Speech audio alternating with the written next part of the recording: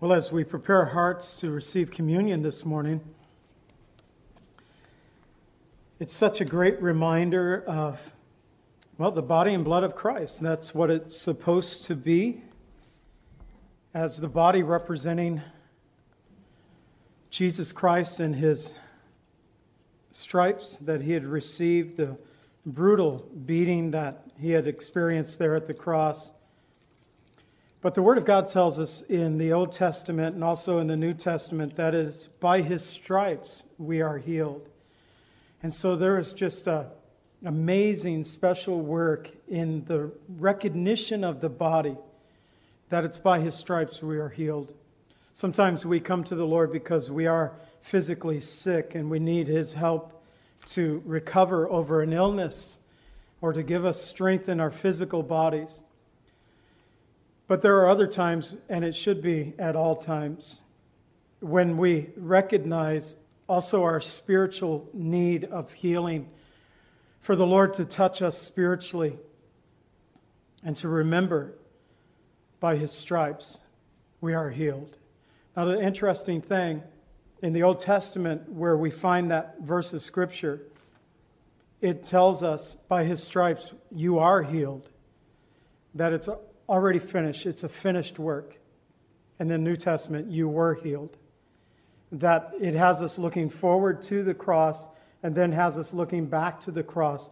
Intersecting in the middle is Jesus Christ. He brings healing through his body. And so, Father, we thank you for the body that you provided for a sacrifice. The Lamb of God, your only begotten Son. Lord Jesus, we are thankful that you were willing to be the sacrifice, and Lord, that through your stripes we were healed, as Scripture tells us. And so bless us, Lord, now as we take this bread to represent your body, which was broken for us. You may eat the bread. We come to the cup, Testaments, where it tells us that without the shedding of blood, there is no remission of sin, no forgiveness of sin. And so again, we have the testimony of the Old Testament pointing forward to the work of Jesus upon the cross. And then we have the testimony there in the New Testament looking back to the work of Jesus upon the cross and the importance of the blood. It is through the blood that God has given the covering, the forgiveness of sin. And apart from the blood, there is no forgiveness. There is no remission. So this morning we recognize the importance of the blood of Jesus Christ that was shed for us. As the Bible tells us, the blood of Jesus Christ cleanses us from all sins. And so, Father, as we receive this cup, we thank you, Lord, that you provided a way. At the fall of Adam and Eve, you killed an animal. You provided what many believe was the skin, the clothing of a lamb to cover Adam and Eve. They had tried to cover themselves, Lord, with a man-made object. And Lord, however we might try to cover our sins apart from you, it just does not work. An animal had to be killed. Blood had to be shed. You set up the example. And then you, Lord, sent your only begotten Son, the Lamb of God, who takes away the sin of the world. We thank you, Lord Jesus, for your willingness to come, that you are the divine sacrifice, that you died, you were buried, and that you rose again. And Lord, it is through your blood that we are cleansed from our sins and that we are covered and made pure. You may drink the cup.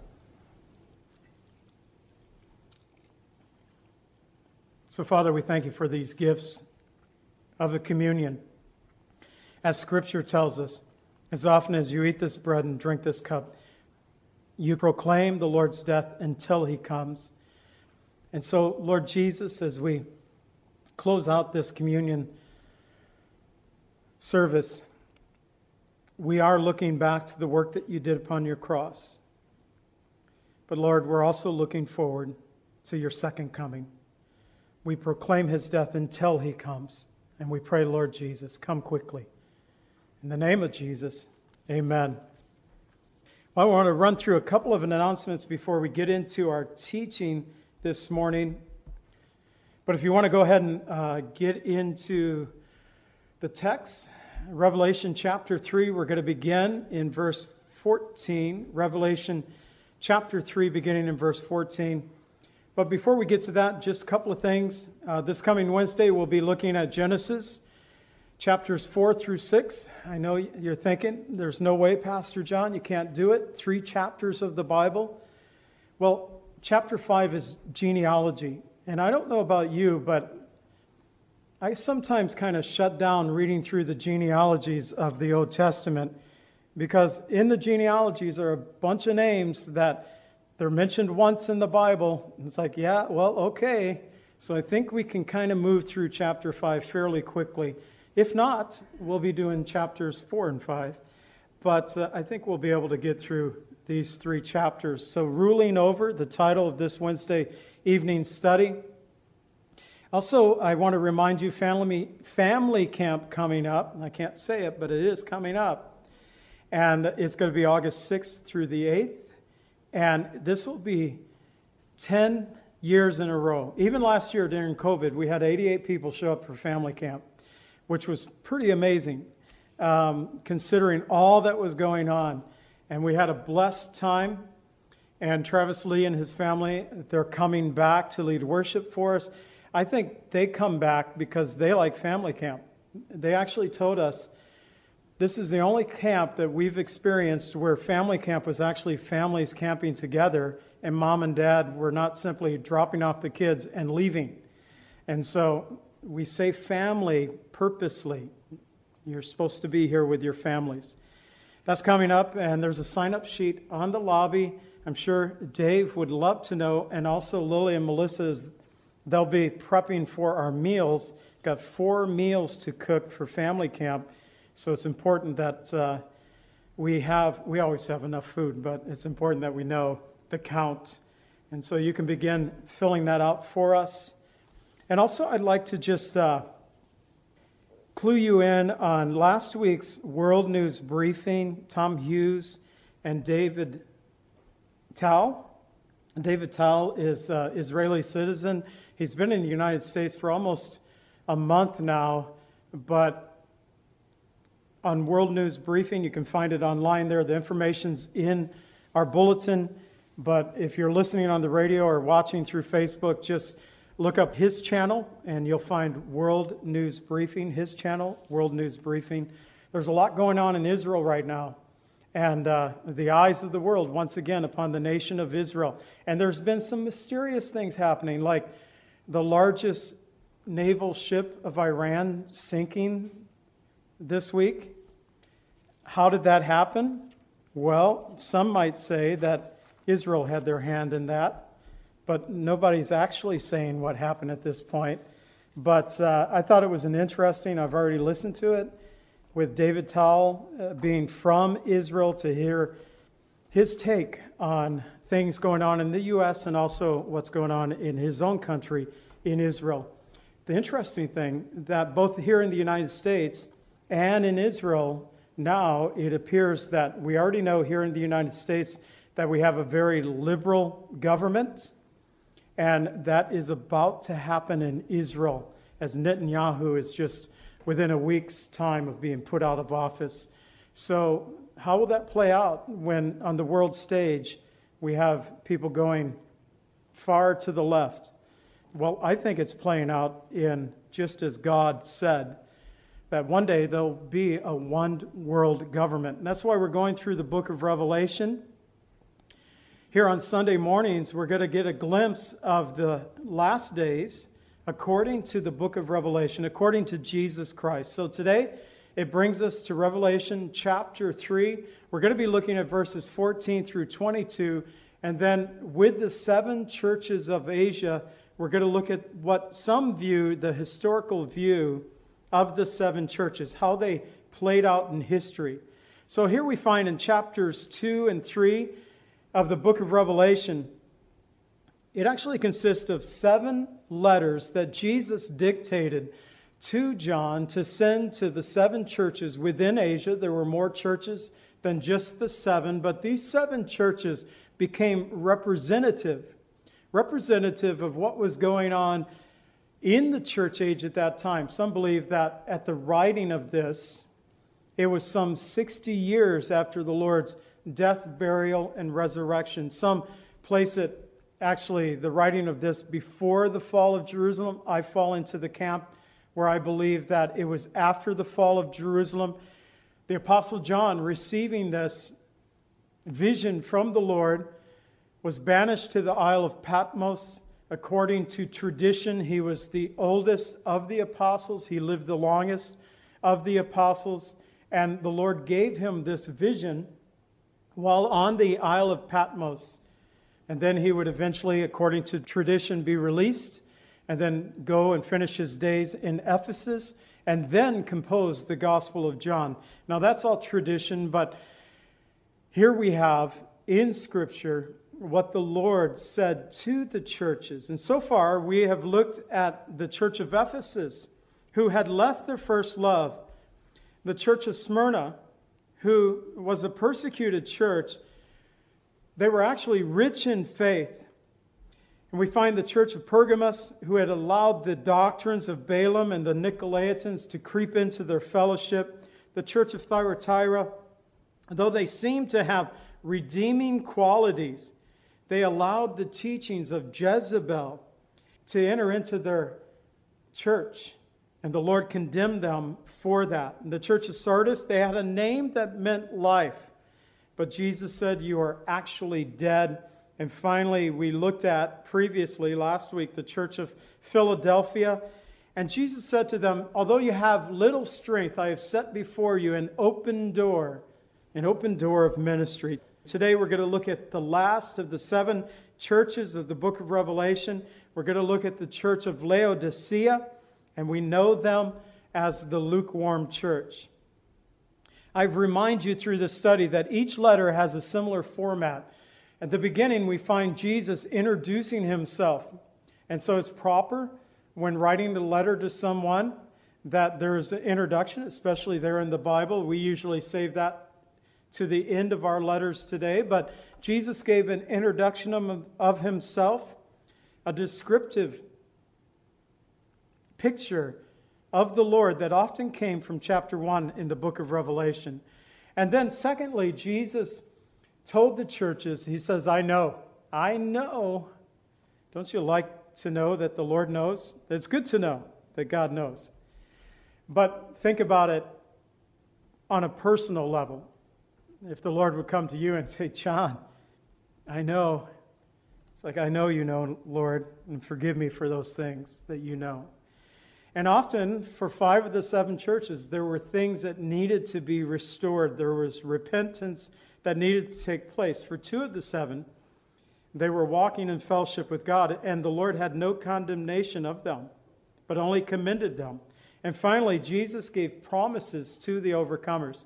One of the things that stood out to me the most, I think, going through the letters of the 7 churches, is that the Lord Jesus was there in the midst of the 7 candlesticks. In chapter 1, verse 20, the Lord said the 7 candlesticks represent the 7 churches. And so even like with the lukewarm church, the Lord said, I am there, I'm in your midst. But for those who had overcome, he gave promises. So even in the dead church or the lukewarm church or those who had gone after false doctrines, Jesus was still present within the body of those believers. Even though they had went astray, he was the good shepherd who was watching over his sheep, calling them to repentance, as we find today with the lukewarm church. So today we're going to look at a message I entitled The Lukewarm and the Historic View, Revelation 3, verses 14 through 22.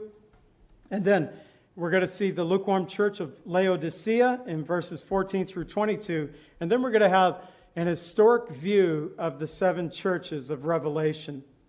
And so I want to go ahead and just read through our first verse. I want to open us in prayer and also For those who would like to support our ministry, if you're listening on the radio or looking online, watching online, I guess, you can go to cclv.org/donate, and you can find out the information needed there to support our ministry, cclv.org/donate. For those who are here, of course, we have an agape box in the back, but COVID kind of changed how we have done things so much that I often forget to pray for the offering. It was always Kevin's job, and he hasn't been on camera quite often, just because of how we've been doing things. He is in the back, kind of, not today because he's on vacation, but often he's in the back, kind of making sure that the Facebook audience is being responded to as they ask questions as we go through the teaching. So I'll read verse 1 and open us in prayer, but also ask God to bless the gifts to this fellowship this day. So we read in Revelation 3, verse 14, "And to the angel of the church of the Laodiceans write, These things says the Amen, the faithful and true witness, the beginning of the creation of God." And so, Father, we do want to ask your blessing upon this fellowship today, Lord. Those who are with us, those who are listening or watching via radio or online, however, Lord, we are gathered to worship you. Lord, we pray that you would bless the teaching of your word today. Lord, that we would hear what the Spirit is saying to the churches, to this church this day. We pray. And also, Lord, we ask for the gifts that are given to this fellowship, Lord, that you would help us to use them for your glory, for the kingdom work that you've called us to do. We thank you, Lord, for the provision that you have given us over the last year plus. And Lord, I'll go all the way back to the 26 plus years that we've been a church. Lord, you've always provided for this place. Maybe not always as we have anticipated, but Lord, you've brought us this far, and we give you praise for that. And we pray, Lord, that you would bless the offerings that are given for the work of the ministry that you've called us to here in your church. We pray in the name of Jesus. Amen. So Laodicea was at a major crossroad in Asia Minor. As I've said, Asia Minor today in modern-day Turkey, the city itself was situated on a hill overlooking fertile valleys. It had majestic mountains. It's always beautiful. We don't get that here in Illinois. You look out across our countryside, you see corn or soybeans. That's about it. Every once in a while, there'll be clouds coming up over Lake Michigan, like the water temperature of the lake is so cold that it produces this cloud line east of us here. And I'll look across there and I'll remember the days that I lived in California, and it was rare there as well. What would happen in California? They would rain like a few times a year. And when it rained, it knocked down all the smog. And when it knocked down the smog, you could see the mountains, and they were gorgeous. But you had to wait for those special days. Every once in a while, I'll look to the east, and I'll see the clouds rising up over the chilling waters of Lake Michigan, and it will have that mountain-like. It will remind me of that.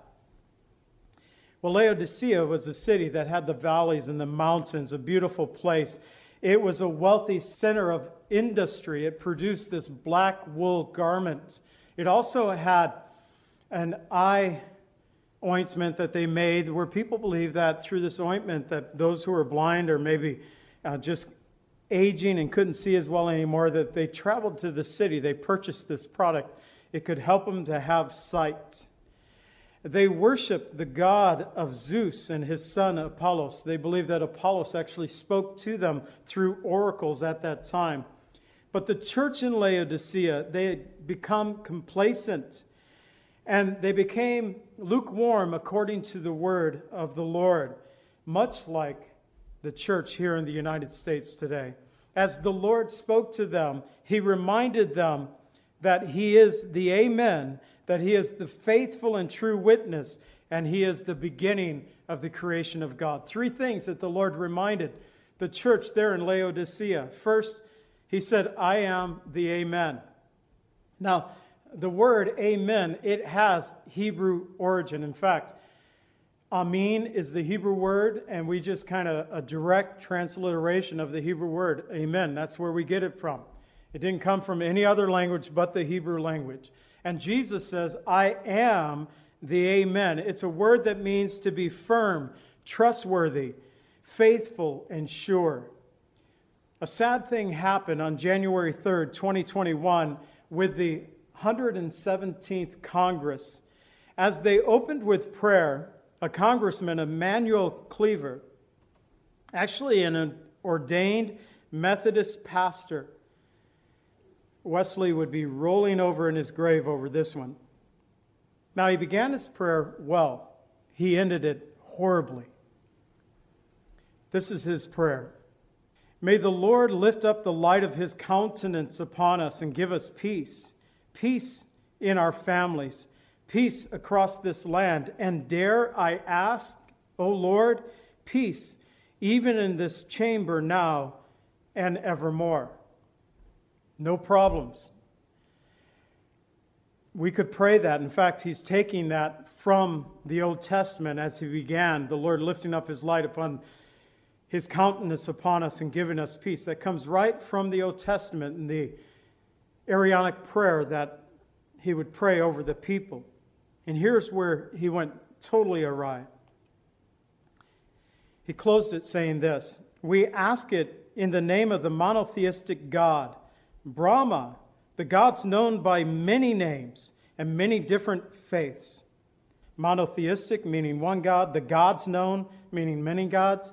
This guy's very confused. It's either one God or many gods. You can't have both. And then, as we know, he ended by saying, Amen and a woman. Well, there's only one amen. The Lord Jesus Christ said, I am the amen. I am that which is true, that which is faithful. I am the amen. 2 Corinthians 1:20 says, for all the promises of God are in him, yes, in him, amen, to the glory of God through us. There's only one amen. It's Jesus Christ. He is also the faithful and true witness. And once again, Jesus refers to a description of himself that came from Revelation chapter 1, verse 5, where he is called there the faithful witness, and also Revelation 3, verse 7, where he told the church of Philadelphia that he is that who is true. So he is the faithful and the true. Jeremiah 2:5 tells us, let the Lord be a true and faithful witness between us. And Jesus is that faithful and true witness between mankind and God. The prayer of the prophet Jeremiah, let the Lord be a true and faithful witness between us. And Jesus said, I am the faithful and true witness. And then he said, I am the beginning of the creation of God. Now, many have taken this phrase, the beginning of the creation of God, and said that Jesus then is not co-equal with God, but is actually then created by God. It's not the meaning of the word. If you take it from the Greek, it has this sense of referring to the first, but also that which begins, anything that begins to exist, that he has priority over, that he is the prototype, he is the one above them all. As it says in John 1, verses 1 through 3, in the beginning was the Word, and the Word was with God, and the Word was God. He was with God in the beginning. All things were made through him, and without him nothing was made that was made. The Lord Jesus Christ, there, the beginning of the creation of God, with God in the beginning, and he is the source of all creation. So the introduction of himself, I am the Amen, the faithful and true witness, the beginning of the creation of God. And then Jesus said, I know. Verses 15 through 20. He says, I know your works, that you are neither cold nor hot. And I wish that you were cold or hot. So then, because you are lukewarm, neither cold nor hot, I will spew you out of my mouth. Let's stop there for a moment. Well, growing up in the church, I have always been taught, growing up in the church that is, that if you're hot, you're on fire for Jesus. If you're cold, you're near death.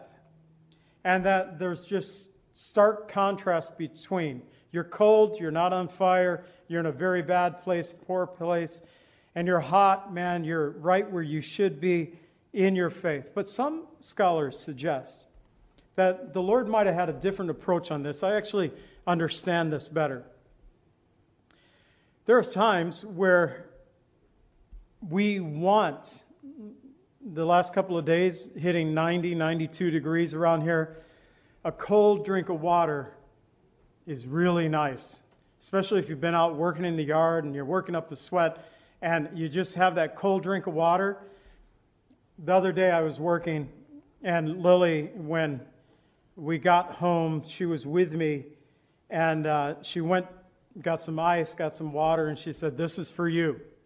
She didn't go to the stove, boil some water, and cool it down and say, "This is for you." You know, lukewarm water wouldn't have satisfied in that situation. She knew what I needed. I needed some cold water, and I appreciated that cold drink of water. There are times we've been down where there's hot springs. I was in Hot Springs, Arkansas, there once, and the water is so hot. You can see the coins that people have thrown in the water, and it doesn't look that deep. And I think, man, these could be like from 100 years ago.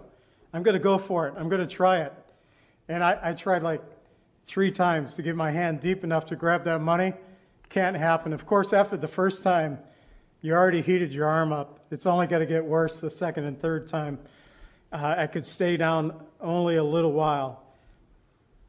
But if you mix it in and get to a place where the hot water is just right, that you can get in there, it's good for the body. One time I'd had 4 shoulder surgeries, both shoulders, 2 on both sides. And on the first shoulder surgery, we went to Hawaii, and physical therapy said, "You're not ready to travel yet." And it's like, well, we booked these, so we're going. And in the morning and at night, in the hot tub, I was soaking my shoulder, getting the jets on it. And when I came back, and they said, "I think your shoulder's actually better now than before you left." That it was good. The hot water is good. But where Laodicea was, they were actually between 2 contrasting cities that had 2 different types of water. Colossae had this cool, cold drinking water. And then there was another spring nearby from another city that had this kind of like Hot Springs, Arkansas water. But by the time the water got to Laodicea, they actually had to bring the water in. By the time it got there, it was lukewarm. And lukewarm water just isn't good. Jesus said, "I'd rather spew you out of my mouth because you're neither cold nor hot. I'd rather have you one way or the other. But you're lukewarm, you're nauseating to me, you're useless to me." The Laodicean believers needed to drink from the living water of Jesus Christ in order that they would never thirst again. That would cause the flow of living waters to come out of their hearts, according to John 4:10 and John 7:38 and 39.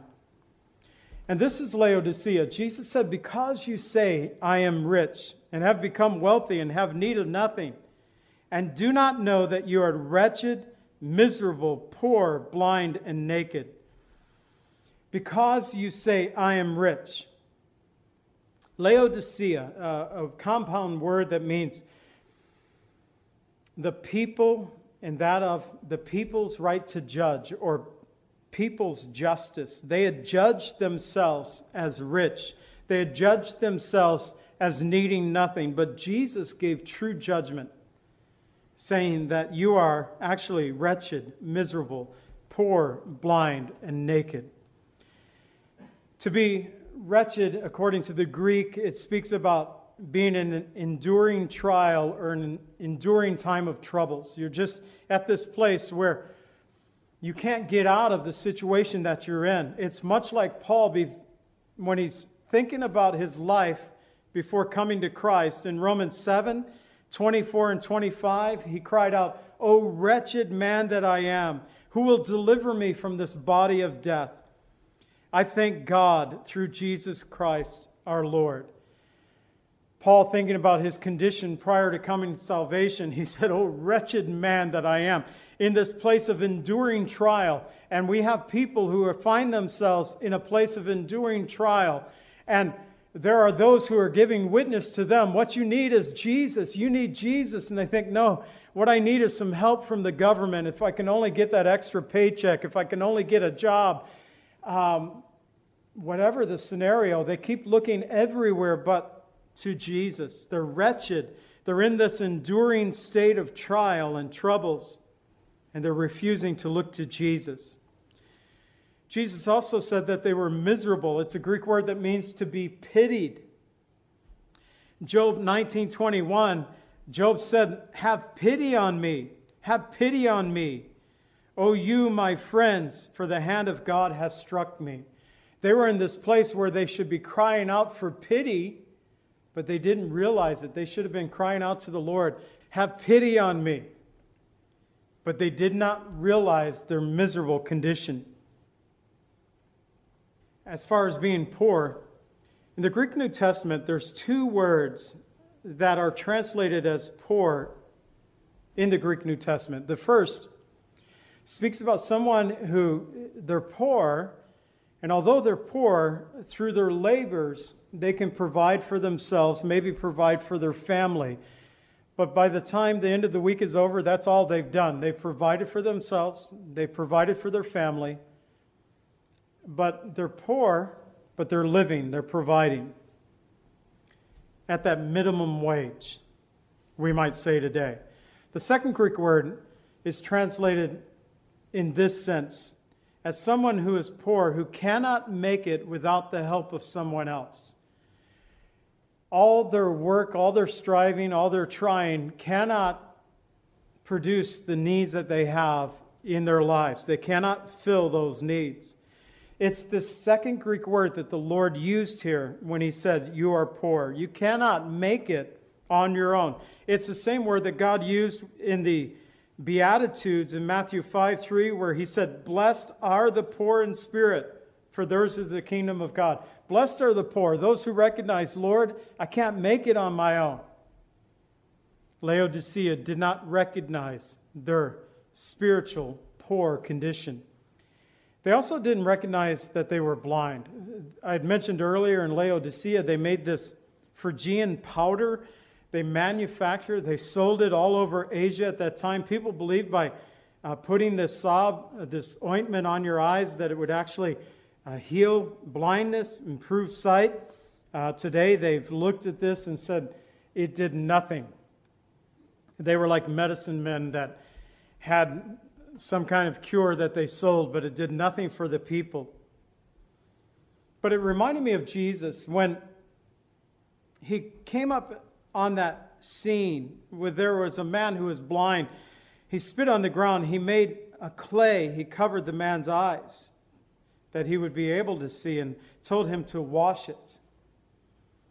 They were blind, but they did not look to Jesus for the healing that was needed. We often do that. We refuse to look to Jesus. We look to the Lord. We look to our world, and we think that the answers are in the world, and sometimes there are answers in this world, but ultimately Christ is over all things. We need to have that foundation of faith. And then finally, they were naked. Now, Adam and Eve were naked in the Bible, but there at the beginning, they were without sin. After the fall, they needed that covering, as I mentioned before communion, that they needed a covering to cover them because of their sin. The Laodiceans, in their nakedness, they refused to recognize their sinful condition before God, but Jesus saw them without the proper covering. At that point, his blood was not properly covering them. But remember, he's talking to the church here, so it's kind of interesting. They were in a horrible place, but the Lord was still in the midst of the church, even the church of Laodicea. And so Jesus counseled them. Verse 18, I counsel you to buy from me gold refined in the fire, that you may be rich, white garments, that you may be clothed, that the shame of your nakedness may not be revealed, and to anoint your eyes with the eye salve, that you may see. So he counseled them to buy gold that was refined in the fire. Gold is the most mentioned precious metal in Scripture. And it symbolizes purity or incorruptibility. And here it stands for the purity of Christ, and that which the Lord offered them, this gold that has been refined in the fire, refined through the Lord's death upon the cross, proven by his glorious resurrection, as Peter recounted in 1 Peter 1:7, that the genuineness of your faith, being much more precious than gold that perishes, though it is tested by the fire, may be found to praise, honor, and glory at the revelation of Jesus Christ. This purity by this gold refined in the fire, but also to purchase the white garments. Laodicea was known for the black garments that they produced. But Jesus said, no, I counsel you to buy from me white garments. Now, white stands as purity. Think about this. I don't know of any bride who has ever prepared for her wedding day and got her wedding gown and say she got it a month early. It actually fits. She's ready to go. And she decided, you know what, I'm going to start wearing this. Why just wear it one day? Why on this one special day? In fact, my fiance and he wants to go to the park. I think I'll wear my wedding dress to the park, and maybe we'll play some frisbee golf and just have a great time. No, you want it unsoiled. You want it perfect. In fact, I often see some of the dresses as a pastor. I'm part of weddings quite often, and I see how their trains are dragging and just kind of watch it get dirty throughout the course of the evening, but they protect it up to that point. Here Jesus said, I counsel you to buy from me white robes, white garments, the symbol of purity. But these white robes, here's the interesting thing, they are been washed by the blood of Christ. It's kind of, it doesn't even make sense to us. We know that white garment and blood, they don't mix. But Revelation 7:13 and 14 tells us, one of the angels answered and said to me, who are these arrayed in white robes, and where did they come from? And then he goes on to say, these are the ones who come out of the great tribulation, who washed their robes and made them white in the blood of the Lamb. Now that's talking about the tribulation saints, but the process is still the same, that we wash our robes and make them white by the blood of the Lamb.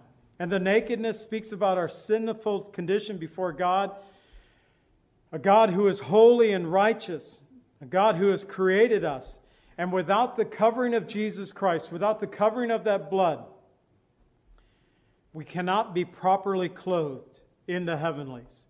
And then he counseled them to buy that eye salve, that ointment to put on their eyes. I've already mentioned the man at the pool of Salome the Lord had spit on the ground. He made this clay, he put it on the man's eyes, and he told him to go wash in the pool, and he could see. And that man testified from John 9:27, saying, one thing I know, that though I was blind, now I see. It's through Christ that he gives us this sight. And the question remains, have you bought the gold that was refined by Jesus? Have you purchased the garment of white to cover the nakedness of our sin? Have your eyes been anointed that you might see? And Jesus called them to repentance because of his great love for them. He said in verse 19, as many as I love, I rebuke and chasten. Therefore, be zealous and repent. Because of his great love, Jesus rebukes. He chastens. He calls us to repentance.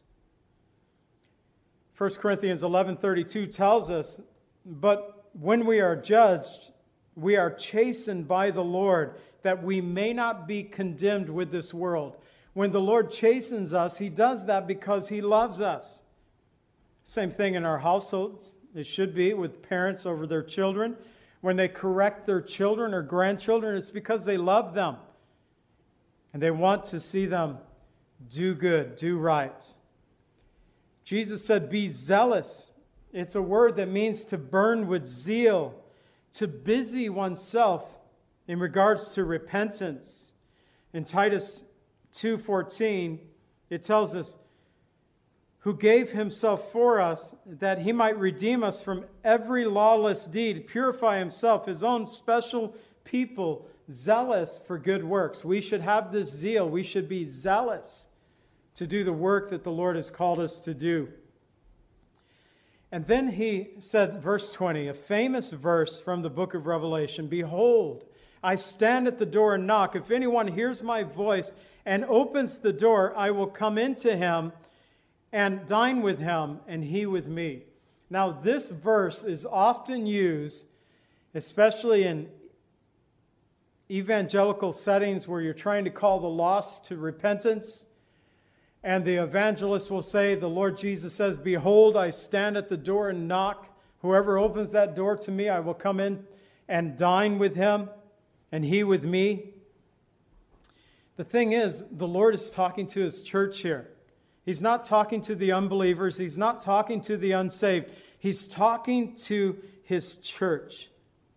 William Holman, in 1853 to 54, he painted his most famous work called The Light of the World. Now, the painting is an allegorical work of Jesus standing at this doorway. And the door is long overgrown with weeds and vines. And he is preparing to knock upon that door. And as you look at the door, there is no handle. In fact, when he revealed the painting, someone told him, you've made a great mistake. You forgot to put a handle on the door. And yet the artist responded, I painted this picture with what I thought, unworthy though I was, to be by divine command, and not simply just a good subject. The door in the painting has no handle and can therefore only be opened from the inside, representing the obstinate shut mind. The door has no handle. It has to be opened from the inside. Jesus preparing to knock. I stand at the door and knock. Are we willing to open the door? And remember, this verse is talking to his church. Are we willing to open the door? For those who overcome, Jesus promises, verses 21 and 22, to him who overcomes, I will grant to sit with me on my throne, as I also overcame and sat down with my Father on his throne.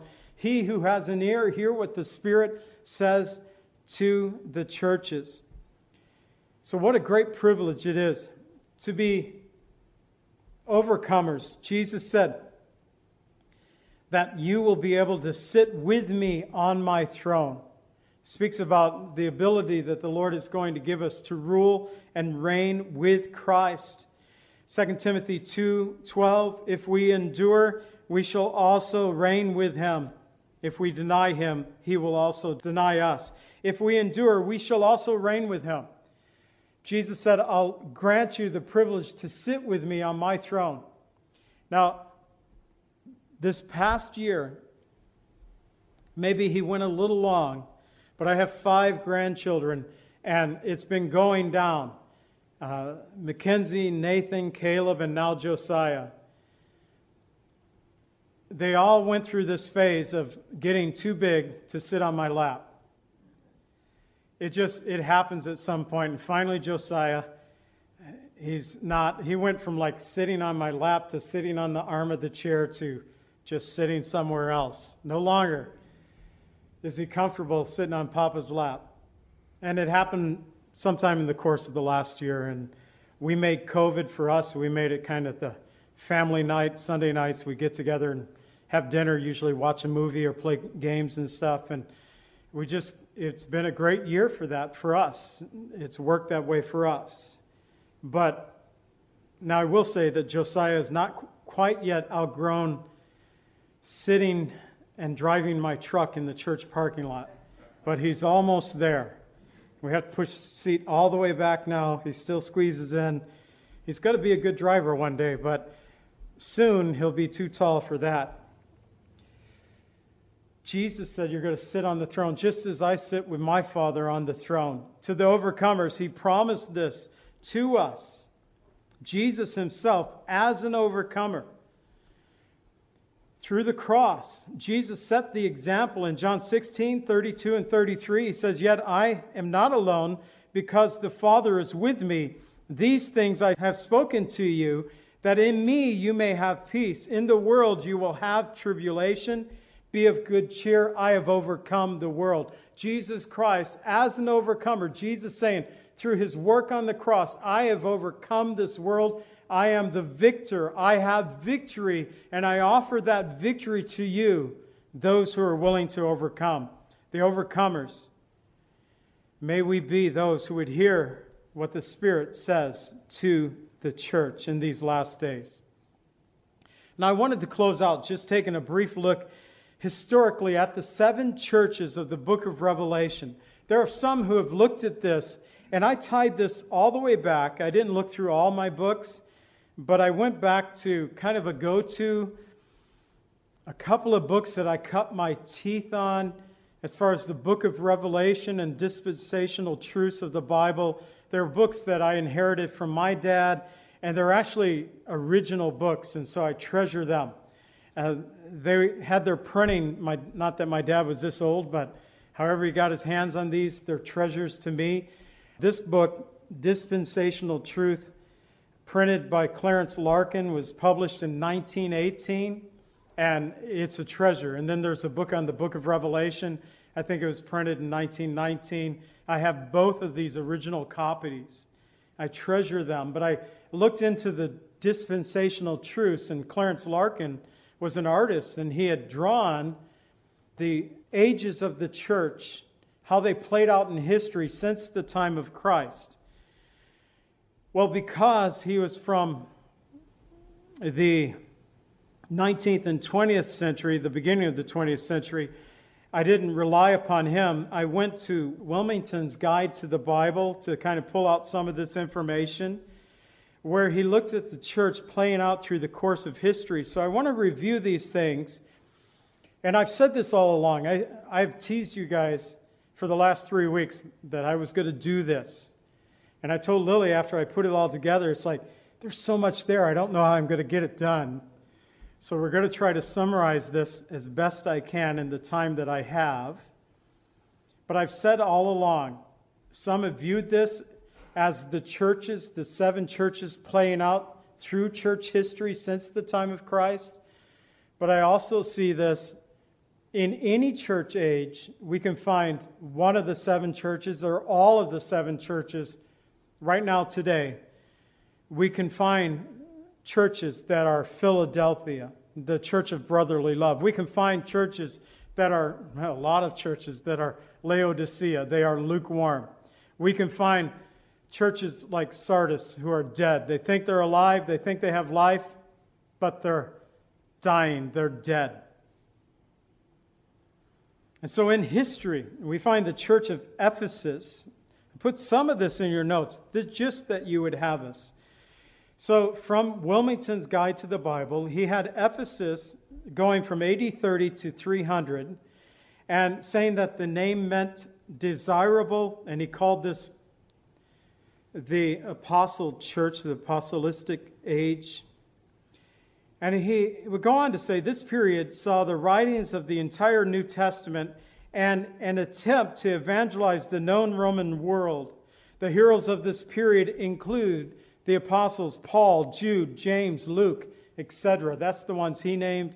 We could fill in all of the 11 of the 12 disciples. We could put Apollos, Aquila, and Priscilla. Of course, there were many champions during this church age. To the overcomers, Jesus promised to grant them free access to the tree of life. The church of Smyrna, we find, according to Wilmington, their name means myrrh. They were known as the martyr church. There were only 2 of the 7 churches that Jesus did not condemn, but this is probably the most interesting of this. In Revelation 2:10, Scripture tells us, "Do not fear any of these things which you are about to suffer." They were already suffering, and then the Lord said, "You're going to suffer 10 days of tribulation. Be faithful until death, and I will give you a crown of life." So some have looked at this at 10 Roman emperors and how they played out, not following in succession, but 10 different Roman emperors that persecuted the church during this time. And the last of these 10 was Diocletian. And of Diocletian, who reigned from 284 to 305, it says that it was the last and the most severe persecution against the church. For 10 years, believers were hunted. They lived in caves and in forests. They were burned. They were thrown to the wild beast. They were put to death by every torture, cruelty could devise. But in the end, Diocletian's own wife and daughter came to faith in Jesus Christ. I think the Lord has a great sense of humor sometimes. Jesus promises the overcomers that they would not be hurt by the second death, that they would receive the crown of life. The church of Pergamos. Pergamos, the name meaning marriage, the compromising church. So Wilmington gives this from 314 to 590 AD after the death. So 314 to 590, one of the key individuals during this period was a soldier named Constantine. We've heard a lot about this. I want to review this. It's so important for us to understand this. He became the Roman emperor because it was his father's dying request. His Roman troops also named him as emperor.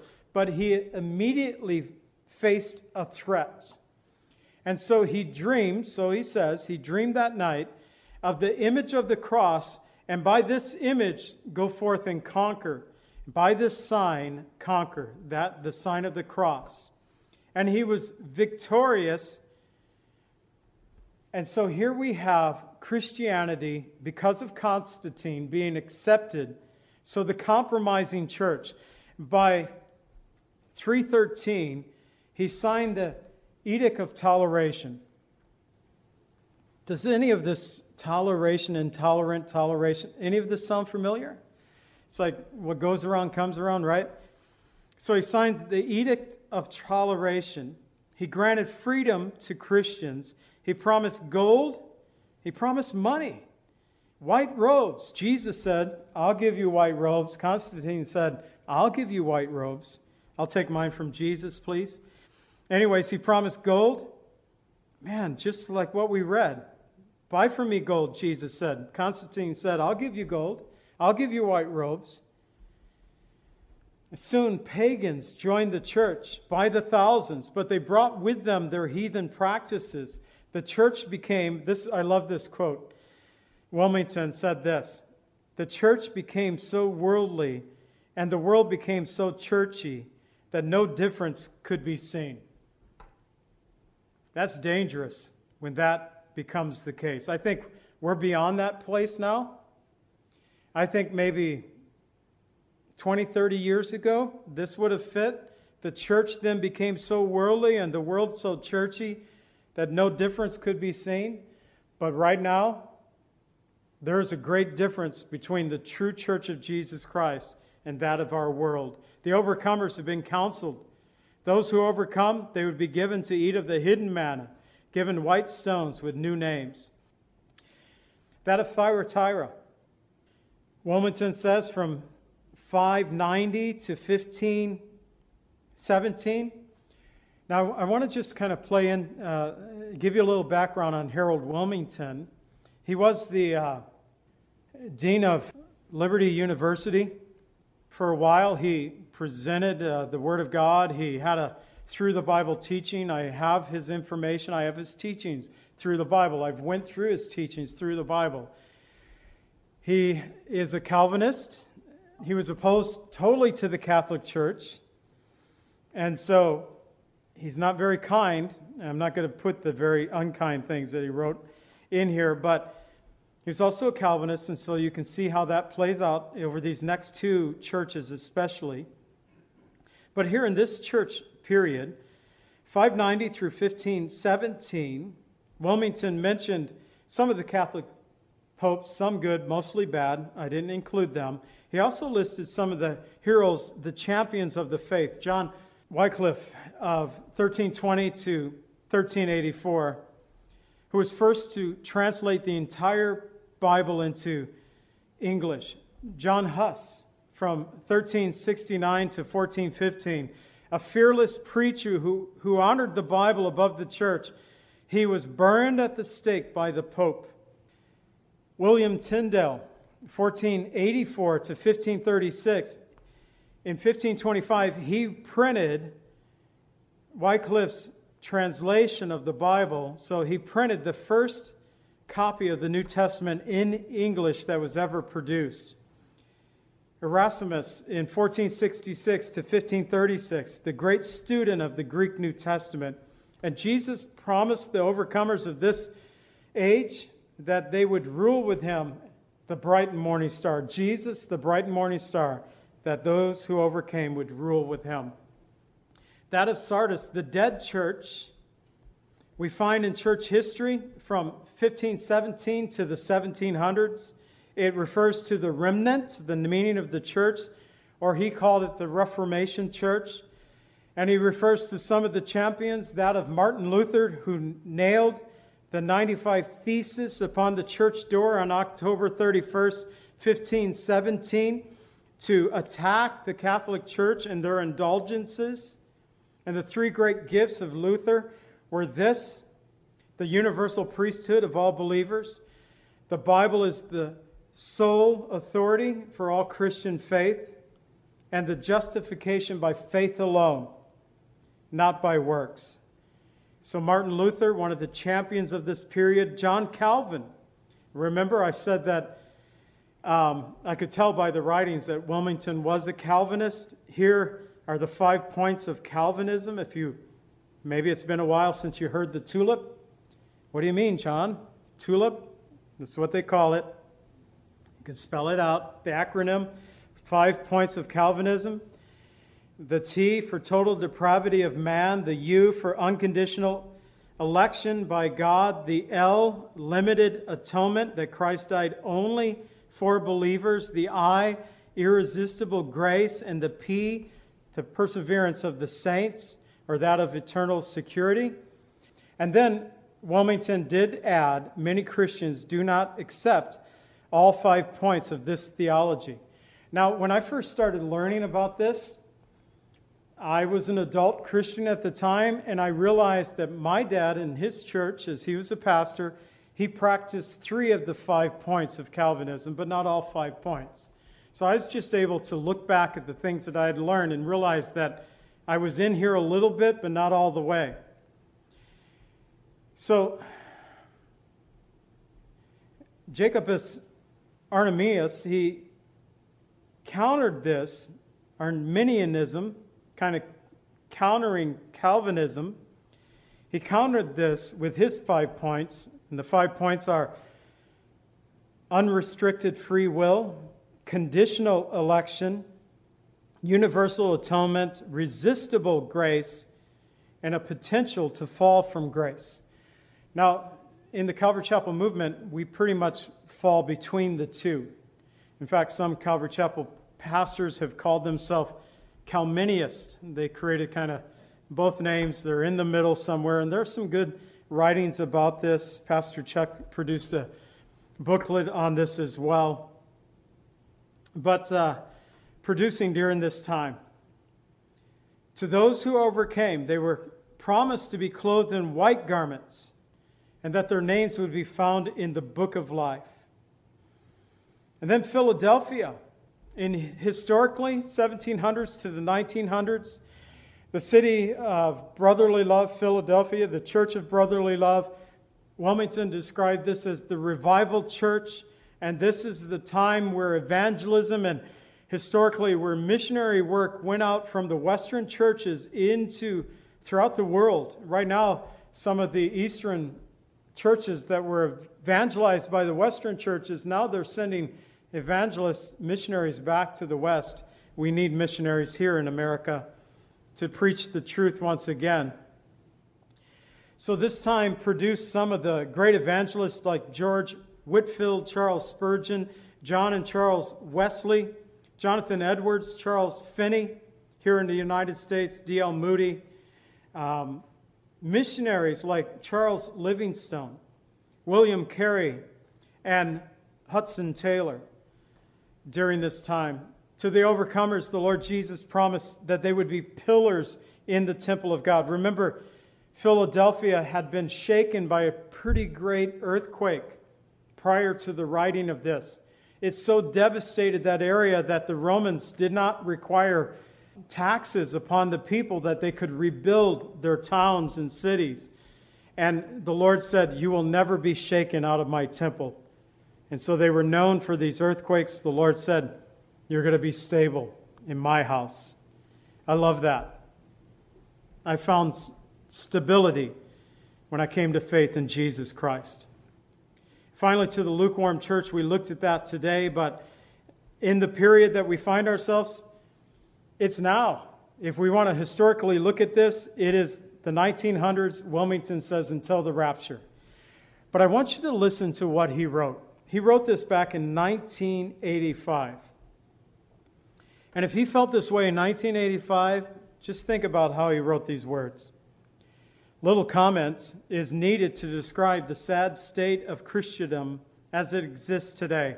Many groups which brazenly carry the name of Christianity seem to prefer communism to democracy, encourage immorality, support anarchy, downplay every important biblical doctrine, ridicule Bible believers, and in general, literally fulfill Paul's prediction when he wrote, "Having a form of godliness, but denying the power thereof."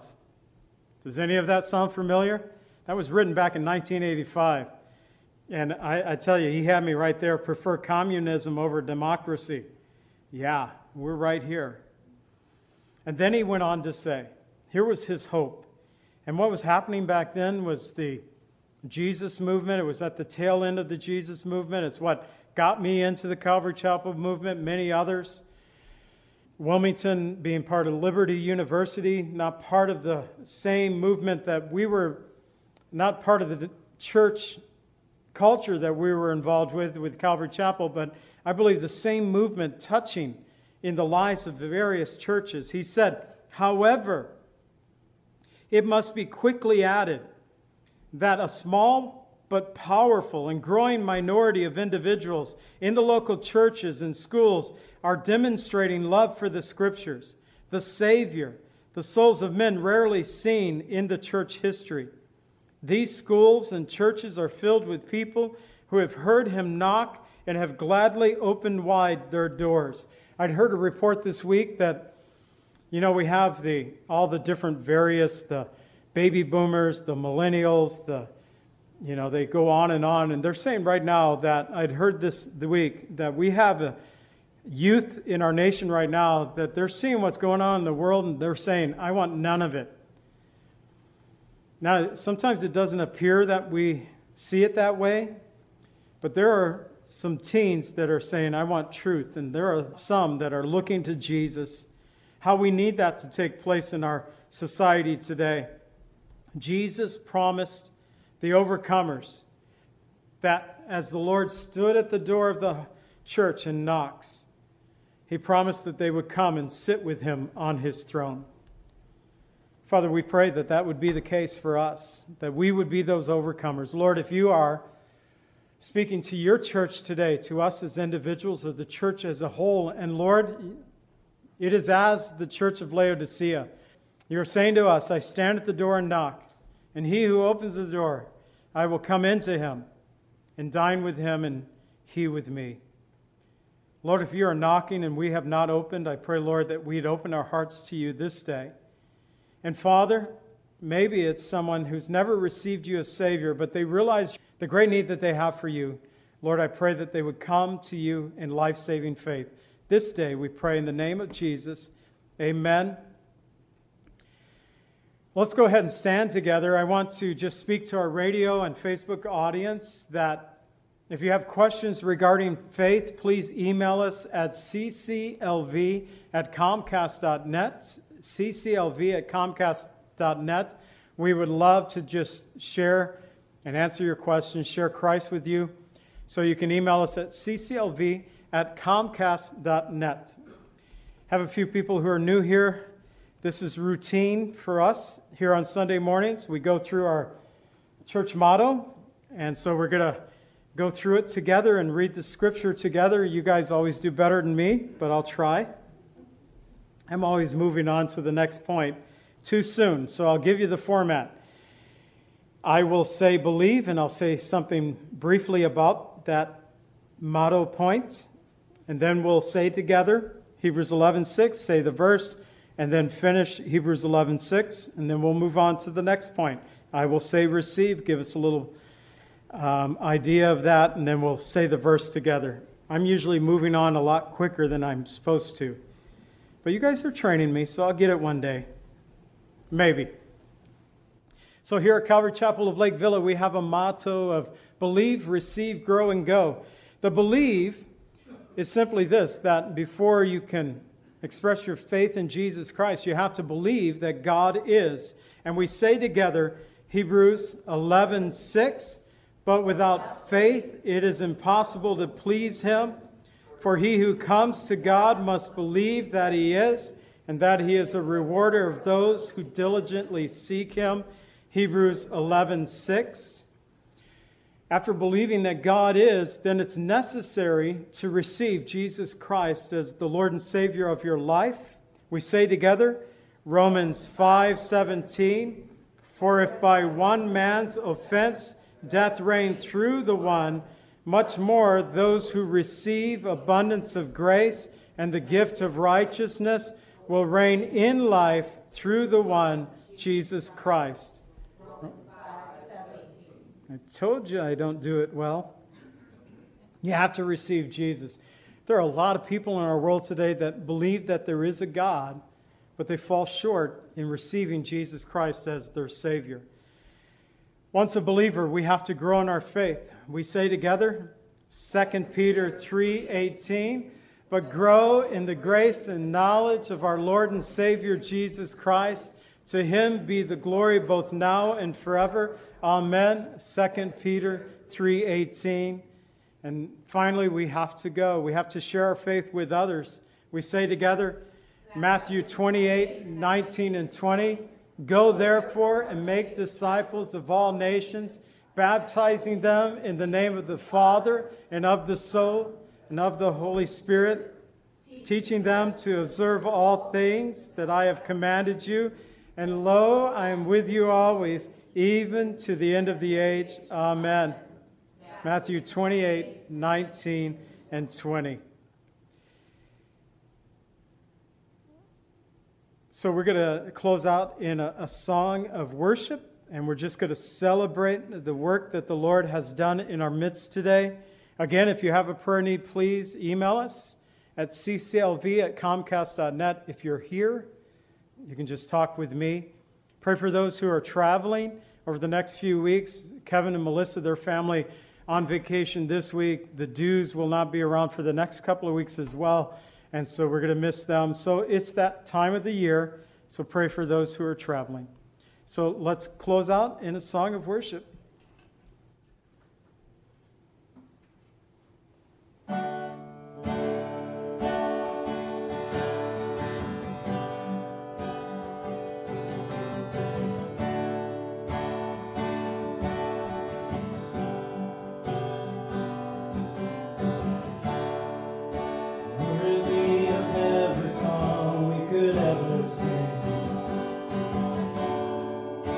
Worthy of every